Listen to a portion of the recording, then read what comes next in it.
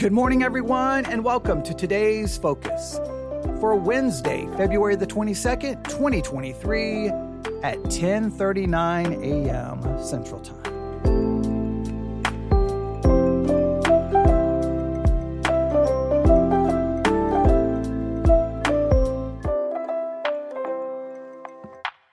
Today's focus: doctrine is not enough. Doctrine is not enough. Now, I think many of you are going to agree with the article I have here in front of me.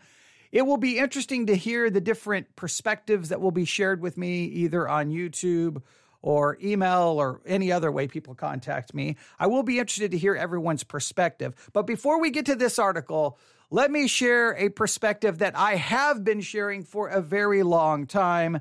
Sometimes when people hear it, they are somewhat kind of taken back, like, wait a minute, what are you saying? I think my statement sometimes leads to a lot of misunderstanding because I don't know if people really want to listen to me try to explain it, but here is my perspective. I think when it comes to the church, the entire sermon concept, the entire sermon construct, the entire sermon idea needs to be taken out and thrown in the trash. It needs to be burned. It needs to be destroyed. We need to just destroy the whole sermon concept the way it's typically delivered because I believe it's ineffective and I believe it doesn't actually accomplish what everyone thinks it accomplishes. I believe the sermon, the way it's typically designed, constructed, the way it typically works today, is it actually keeps people away from the text. Like the pretense, the idea is that the sermon's leading you into the text, but I think over and over and over, the sermon stands in the way of it. It almost serves as an alternative to the text. It's subversive in many ways. It makes you think, oh, we studied Romans chapter 8, but in reality, you didn't study Romans chapter 8. The sermon got in the way. The sermon stood between you and the text, and it wasn't to bring you to the text. It literally stood as a replacement, as an alternative to the text.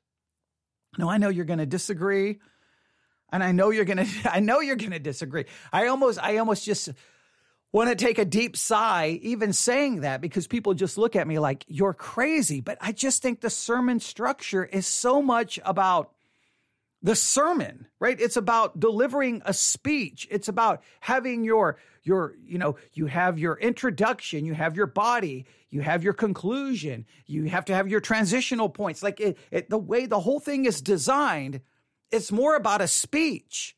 And then but yet it pretends that, no, right here, like I'm holding up my Bible. It's about this.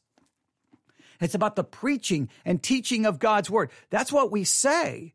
But I think in many cases, the sermon actually just gets in the way because I think if we are really honest with struggling with the text, it wouldn't always be so easy and simple and like, here's 3 points, and here's this nice little outline, and here's this wonderful closing illustration. It wouldn't be so structured and nice. It would be like, well, what about this? And what about this? And we struggle with this. And some people say this, and there's like 15 different interpretations. And it would be so different. But I think in many cases, a sermon, someone gathers their ideas of what they think the text means. And I feel in many cases, they just put that in place of the text. And then you sit there thinking you're being brought into it, but in reality, you're being kept from it because you're not really digging into what's there. You're not really digging into what's there. I don't know how many times I've listened to sermons and I'll be like, well, what about this? Like, no, that verse should raise 50 questions. Well, no, what about that? No, there's a problem there. No, do you not realize there's 37 different interpretations? Right? Don't you realize all of the philosophical problems? And it's like, okay, never mind. And like, we covered 18 verses in one sermon. And I'm like, oh man, you did not cover anything. You delivered a sermon. You did not deliver digging into the text. I strongly believe that. I in so many of our sermon reviews, I've said that. I'm like, no, we heard a sermon. We did not study the text. We just finished recently reviewing a sermon on Romans chapter 8. I still if you go back and listen to that sermon that we reviewed, and you look at Romans chapter 8, I think it was verses 1 through 6, verses 1 through 9. There's no way you can listen to that sermon and walk away thinking you actually understand Romans 8, 1 through 9. You did. No, he kind of read some verses and then just said whatever. And it's like, wait, how does that explain anything in the text? Because something is being imposed on the text. It's not like you're trying to go to the text and struggle with it. You're trying to impose something upon it. And I don't like that. I don't like the whole construct. I don't like the whole way it works. And I know that places me, again, a shocker, at odds with the majority of Christians. I know, shocker. It puts me at odds with a good portion of Christianity. But I just really have become very skeptical, cynical about the way sermons are designed and put together. I just have. I've just grown kind of tired of it. And not only that, I've become very weary of the fact that there are millions of sermons preached all the time. And does anyone even remember what was preached? I mean, you see those statistics that if you preach a sermon at your church on a Sunday morning, right? By Sunday night, well over 50% of the people have already forgotten what was even preached within one day. And then if you go 48 hours, 72 hours out, even a little, they don't remember anything. Like most people have forgotten the entire sermon. So Sunday after Sunday, people get in a car, drive to a church, hear a sermon, but by Wednesday, they've already forgotten the sermon. So what's the point of getting in a car and driving somewhere where you get a nice little speech, but there's nothing to it? Now, everyone thinks that they know why there's a disconnect and why people don't remember. And so then there's always these, hey, we need to do this in a sermon. We need to do this in a sermon. And there's been this struggle for a very long time. Some people thought, oh, well, we need to use PowerPoint, or we need to use multimedia presentation where we show video clips, or maybe we need to show a movie clip, or maybe we need a drama team. Like everyone has come up with all these ideas and how to make them more memorable. But I think every idea that people have come up with, it does the same thing. It keeps people from the actual text. I think in many cases, sermons treat people. I think in many cases, sermons treat people like they're too dumb to get it. Like, hey, you can't really dig into all of that. Your people won't understand it. And whenever I hear a pastor tell me, you can't do that, the people won't get it, that's too much for them. I'm like, how do you know what's too much for them? See, my perspective is, I believe the person in the pew is more than capable to struggle with all of the theological and textual complexities presented in any text. I believe that you can dig in and you can go slow and you can struggle and you can question and you can doubt and that the people can go along with it. Now, trust me, that my perspective, my way, is not the way to build a church, okay? My way is the way to empty out your building, because most people don't like that. They're like, it makes them feel uncomfortable. They don't like the questions. They don't like the doubts. They want to come in, get that nice introduction, right? Maybe a funny story at the beginning, break the ice, give me at least the feeling that we're studying the text. Give me your, 3 points. Make sure you give me some kind of an emotional conclusion, right? And to make it very practical, and then send me home and try to get me out there right by 12 o'clock, maybe a little earlier, so I can get to the buffet before the other churches. And that's what people basically want. They may claim they don't want that. They can give an oath. They can swear up and down. No. I want to really dig into the text. But when you explode the basic sermon structure, the people will leave. The people will go. And guess where they will go? Right back to a church that gives them the standard sermon structure. And I've grown weary of it and tired of it. I'm tired of it. And every time I review a sermon, I'm just like, oh, here we go. All right. Okay. Here's the standard structure. Okay. Give me your intro. Okay, good. Check. All right. Now, what are the points? 1, 2, 3, or 4, whatever. Okay. Check. Give me that closing illustration. Check. All right, go. You got everyone out on time. Check. And it's just like, no. The text requires so much. The text requires so much. There's so much to it. There's so many. Every text requires problems to be worked through and to be acknowledged and to be dealt with and to be figured out. But it makes people nervous. It makes people nervous. And I understand that. But I have a very, I just don't like the way, I just think sermons have actually done more damage than they've done good as far as people actually getting into the Word of God. I really do. And you can disagree with me all day and that's fine. That's fine. Look, here's the thing. When people disagree with me and they get upset with me, I'm always kind of taken back. I'm like, why would you argue with me? You got 80 million churches out there that will do it exactly the way you're arguing for. They'll do it exactly the way you want. Why are you so bothered that I just think it should be done differently? Why are you so bothered that I have a different perspective when the majority is on your side? Why are you so upset with arguing with me? I just think someone has to offer a different perspective, and I just think it should be done in a different way. And if you listen to my preaching and teaching, you know we do it in a wildly different way. Like we've tried to blow up the entire structure, and we try to dig in and struggle with the text. Now, the reason I've spent now 12 minutes doing all of this is because I received an email that says this. This is the title, subject line. Well, first, there's a picture, right? So this is an email that was sent to me, and it's a link to an article posted at sermoncentral.com. And first, there's a picture, and there's all these pictures. They're obviously sitting in a church, and everyone, like it shows, the focus is really on these two girls sitting there, two young ladies. And they got this, they're looking up at the pulpit, looking towards the front of the church, and they got this smile on their face. And what it's trying to give you the image is that everyone in this congregation, they are engaged. They are paying attention to what's going on in the sermon. And you look at this and you're like, wow, when I preach, I want people to look like that. I want them to look engaged and excited to be there. And every preacher wants that. So what is this email about? Well, immediately you're going to find out. Here we go. Doctrine is not enough. Does your preaching connect with people? Doctrinal sermons are fine, but do they connect to human experience?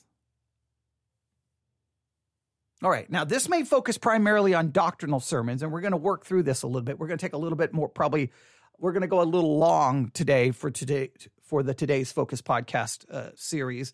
Hopefully you're okay with that. I mean, obviously you can just drop out whenever you want, but hopefully you're okay with that. I'm going to try to apply some of this to sermons in general. So when it comes to a sermon, I already think the structure needs to be blown up.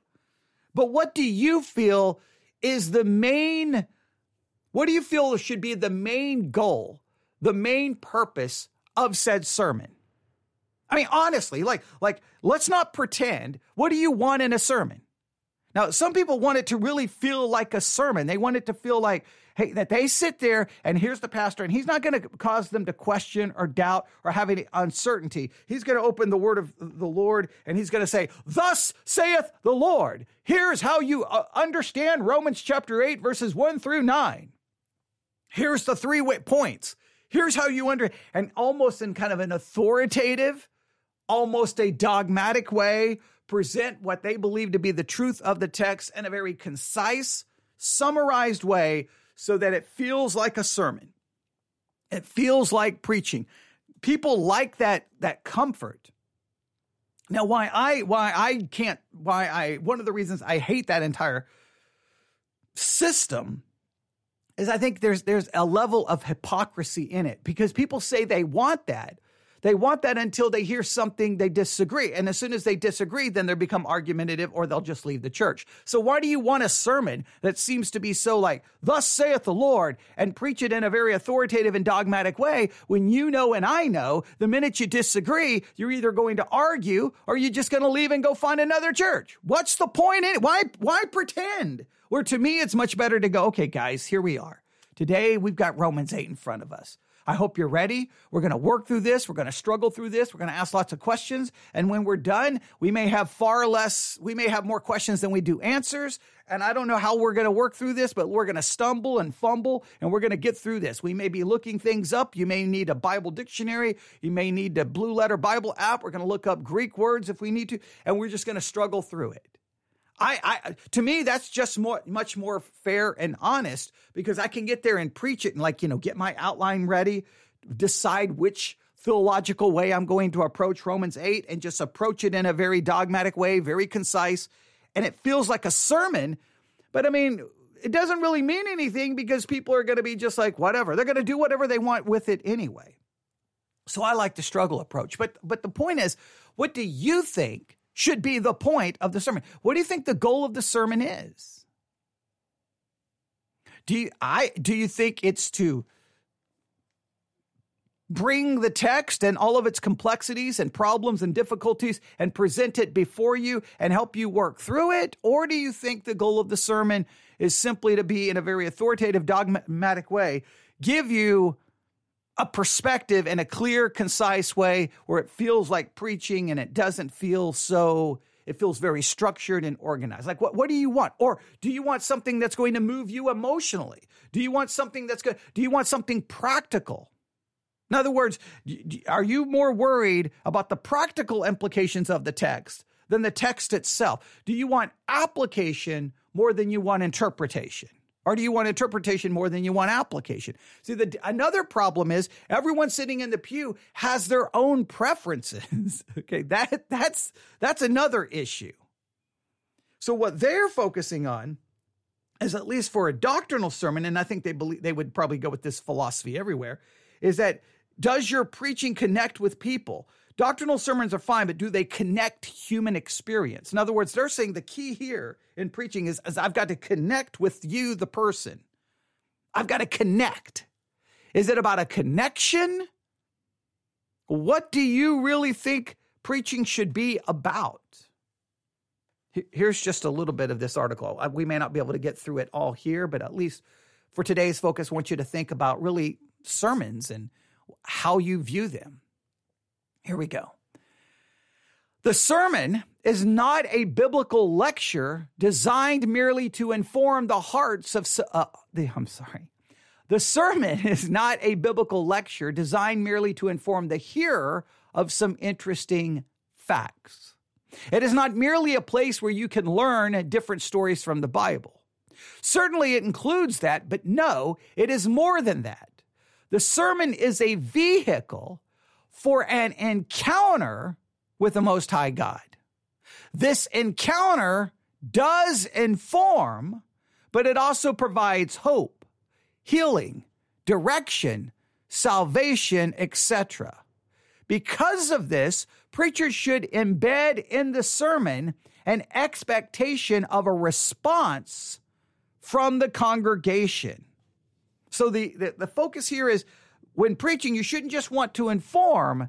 You want to, in a sense, connect so that there is an expectation of a response from the congregation. You want to give them something to respond to. Now, this seems to be more that the focus is on application than, say, interpretation.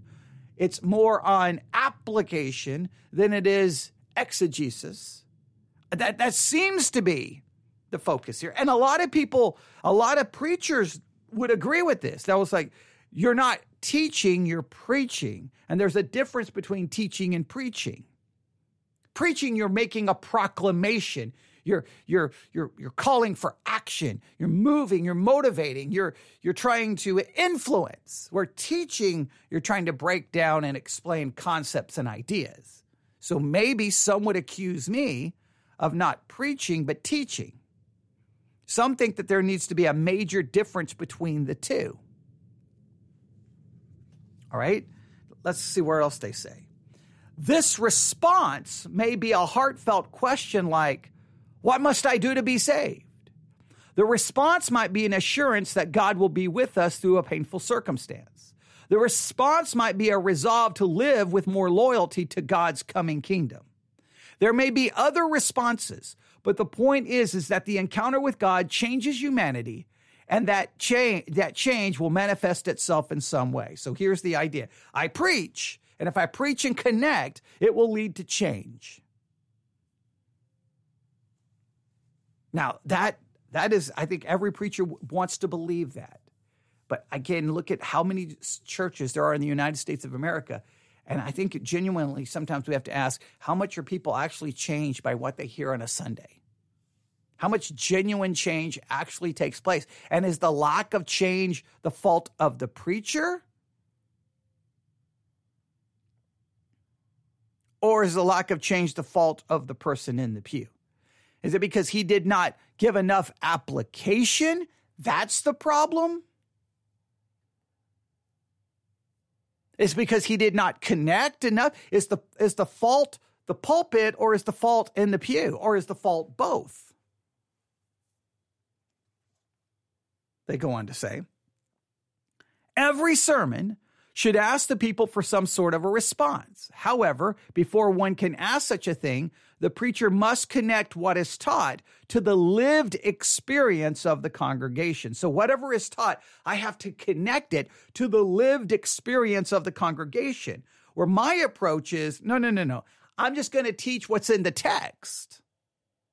Now, I may look for some way to make it practical. I think I do. I think I typically do. I think most people would say I try to do that in some way. But I'm more interested in trying to figure out what the text says, what it means by the words that are used. Understanding the textual context, the historical context, trying to understand the theological issues or the textual issues found within the text.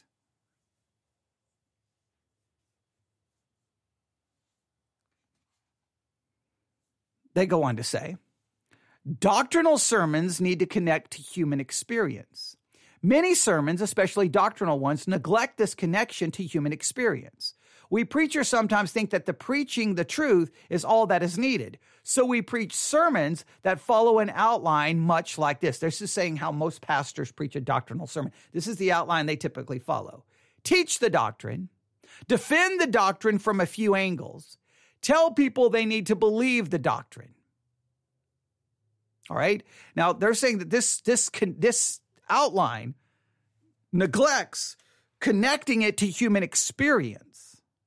So therefore, this sermon would be ineffective in bringing about change, because all you're doing is teaching a doctrine, defending the doctrine, and telling people they need to believe the doctrine, but we're neglecting to connect it to human experience. And if we can connect it to human experience, then I guess, we get the change that everyone thinks should occur. They continue. I heard a sermon on the Trinity like this. The preacher read a few texts that taught the doctrine of the Trinity. The preacher then defended the doctrine from a few attacks that are sometimes heard. The preacher then closed by calling us to hold on to the doctrine. He then sat down. Note that the people don't know why the doctrine is important. They don't know how to apply it in their daily life. So they're saying that's a failure. You've got to help them understand why the Trinity is important to their daily life.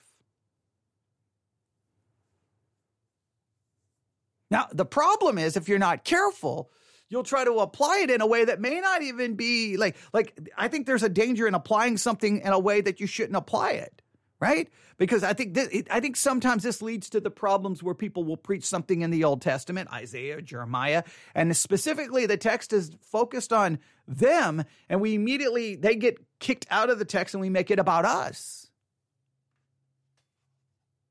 But they go on to say, here we go.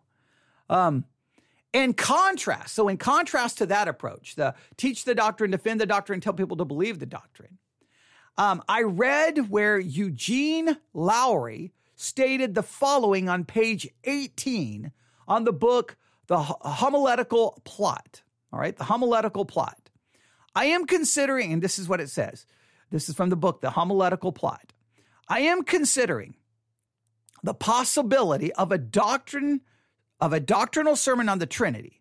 The preliminary question to be asked is, what problem or bind does the Trinitarian formula resolve? All right. So the Homiletical Plot on page 18 states this: I'm considering the possibility of a doctrinal sermon on the Trinity. The preliminary question to be asked is, what problem or bind does the Trinitarian formula resolve? So he wants to come at it from, hey, what problem does this resolve? Where I would want to come at it from, does the Bible give us the Trinitarian doctrine? And how are we to understand it? What does the Bible say in regards to it? He wants to approach it more like, I want to just figure out what the Bible says and understand what it says about the Trinity and work through all the difficult passages and struggles and ups and downs. We may even look at it from a historical perspective at all the Trinitarian, all the Christological and heresies of the past that attack the doctrine of the Trinity. And he wants to look at it, what problem or bind does this formula resolve? It's in other words, it's got to fix a practical problem. Okay, they go on to say, here, the preacher will be looking at how the doctrine solves some problem. Does the Trinity tell us something about community? Does the Trinity guide us in some way? Perhaps the Trinity provides a vehicle for understanding God's total investment in human salvation. Whatever the case, when we go to preach a doctrine, it should be connected to human experience if we expect to be able to make an appeal to the importance of the doctrine. Now, it is true that some people neglect doctrine as if it is unimportant. That is another issue we'll take up later. But when you preach doctrine, informing others is important, but helping the people to understand the doctrine in such a way that it will change the way they live is also important. And most important is to allow the doctrine to facilitate the encounter with God that we hope to experience in the worship service. There is their approach. So to me, they don't really explain what that actually looks like. Like, okay, I'm going to preach the Trinity and I got to figure out what problem does this solve? I'm going to preach the deity of Christ. What problem does this solve? I'm going to preach the different Ordo Salutis, the order of self. What problem does this resolve? Now, I am not denying the importance of application. I'm not denying the importance of application. I just feel like, what's the focus? Is the focus to solve a problem? Is the focus to understand the text?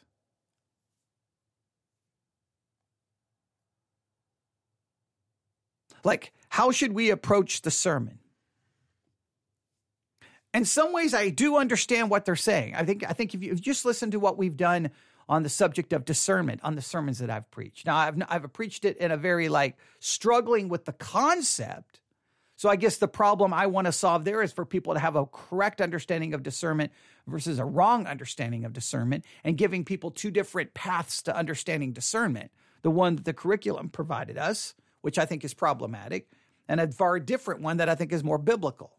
So maybe there I am trying to resolve the problem of a misunderstanding discernment. So maybe I in that particular case, I was approaching it that way. We're going to be working on, coming up soon, a number of chapters in John chapter in the Gospel of John. We'll start with John chapter 4. Now, see, my approach will be first, let's just figure out what's going on in the text. Now, I think I will try to apply it to some way, to some level. It just feels like when you say doctrine is not enough, you got to connect it to human experience. It seems to make the people the focus and not the text. Does that make sense? I know there's a fine line here. There's a balance here. I know there's a balance here. But today's focus is, I'm just supposed to hand it to you so that you struggle with this. What do you think about the sermon structure, and what do you think the focus of the sermon should be? Should the focus of the sermon be on you and connecting the sermon with your human experience? Or should the focus of the sermon be just trying to figure out what the text says? I'm not saying we ignore application. I'm just saying, where should the focus be? Because here's my fear. A lot of the sermons that I think really try to make it practical and applicable and try to connect it to human experience. This is what I always fear, or what I always feel that happens, and this is what I fear will happen, is you're going through this text that's got all of these complexities and difficulties and layers and struggles, and they just kind of gloss over it like doom, doom, doom, doom. Some people say this, boom, boom, boom, boom, move right through it, point 1, point 2, point 3. Now let's get to making this about you. Right? Instead of like really living in the text, they will at least gloss over it. They will handle the text, but it immediately becomes about you. This is what you need to do. This is what you need to do. This is what you need to do. This is what you need to do. This is what you need to do. This is what you need to do. Like, and so they sacrifice the text in a way. They gloss over it. They won't embrace its difficulty and struggle simply to make it about you. I think that is I think that's a real danger. I've heard too many sermons like that. You're like, oh, they're going to be preaching on this text. Okay, good. I'm ready. And I'll be like, whoa. I got a million questions, right? What happened? And the next thing you know, it's like, okay, here's the 3 things you need to do this week. I'm like, yeah, the 3 things I need to do this week is find another sermon on this text, find another sermon on this text, and find another sermon on this text, because you did not help me understand the difficulties and complexities of said text. You just wanted to give me 3 things I need to do this week. So I think that's my fear. Maybe that's a good way to state my fear is. Like, here's this utterly difficult text, and you just kind of like boom, boom, boom, boom, boom. Like, I got to connect it to the people. I got to connect it to the people.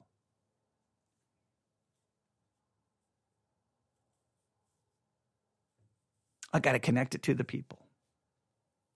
Now, see, if I've always done that, there's things that we've done in my church we'd never have done. Like, there's things we've done in my church that nobody would have ever done in a church. For example, when we were dealing with covenant theology and Israel, and as God replaced Israel with the church, his future promises for Israel. When we read about Israel in the Old Testament, do we see that as national Israel, or do we see that as somehow, quote unquote, spiritual Israel? A lot of those issues dealing with millennialism, covenant theology. Do we believe in a millennial kingdom? Has Israel been replaced? All of these issues. I'm like, look, ladies and gentlemen, there's all these theological issues, and everyone has a perspective, and everyone has a point. And I could go grab a book that gives one perspective, take that book, develop a series of sermons based off that book, and all I would be doing is giving you a perspective, not really dealing with the text. So you know what? Instead of arguing about this, here's what we're going to do. And I did this at Victory Baptist Church for the next, I don't even remember how many months it took. It took months. We started in Genesis and looked at every single reference to the word Israel throughout the entire Bible to determine, was it national or spiritual, or was it questionable? And I think we looked up like 3,000 references. And I think about 2,998 to 2,999, really, that's clearly national Israel. And then we dealt with, well, wait a minute, the new covenant is made with Israel. How do we understand that? What does that mean? What are the implications of that? But no, guess what? I wasn't sitting there going, how does this connect to you? I was like, we got to figure this out, because this has serious doctrinal implications. So we're going to work through it together. Most people would have left a church like that just because it was literally like, okay, so where are we at today? Okay, we are in Exodus today. All right, for the next hour, we're just going to look up references. All right, guys, so what do you think? National, spiritual, or you don't know? Or both? Okay, boom, got it? All right, let's go to the next one. All right, next, okay, all right, got it, next. All right, next, got it. And we're going to do the same thing with baptism coming up soon. Now, that won't be 3,000 references, but after we go through these 3 historical documents on baptism, then I'm going to like, okay, let's start and look at every verse that talks about baptism and just try to write down what we can see from these verses alone. Not from any book, not from anyone's theology alone. And there's been other things we've done this with. We're like, okay, we're just going to look up every reference then. We're going to look up every reference.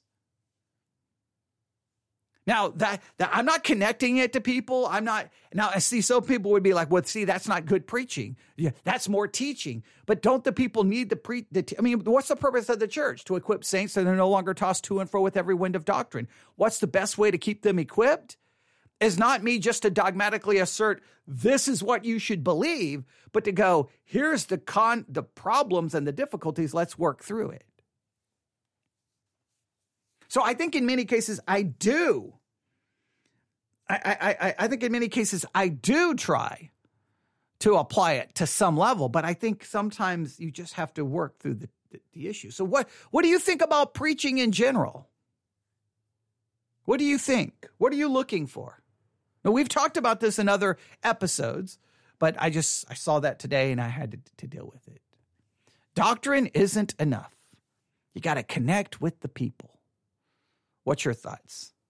Email me today, newsif@yahoo.com. newsif@yahoo.com. That's newsif@yahoo.com. And that is your today's focus for Wednesday, February the 22nd, 2023.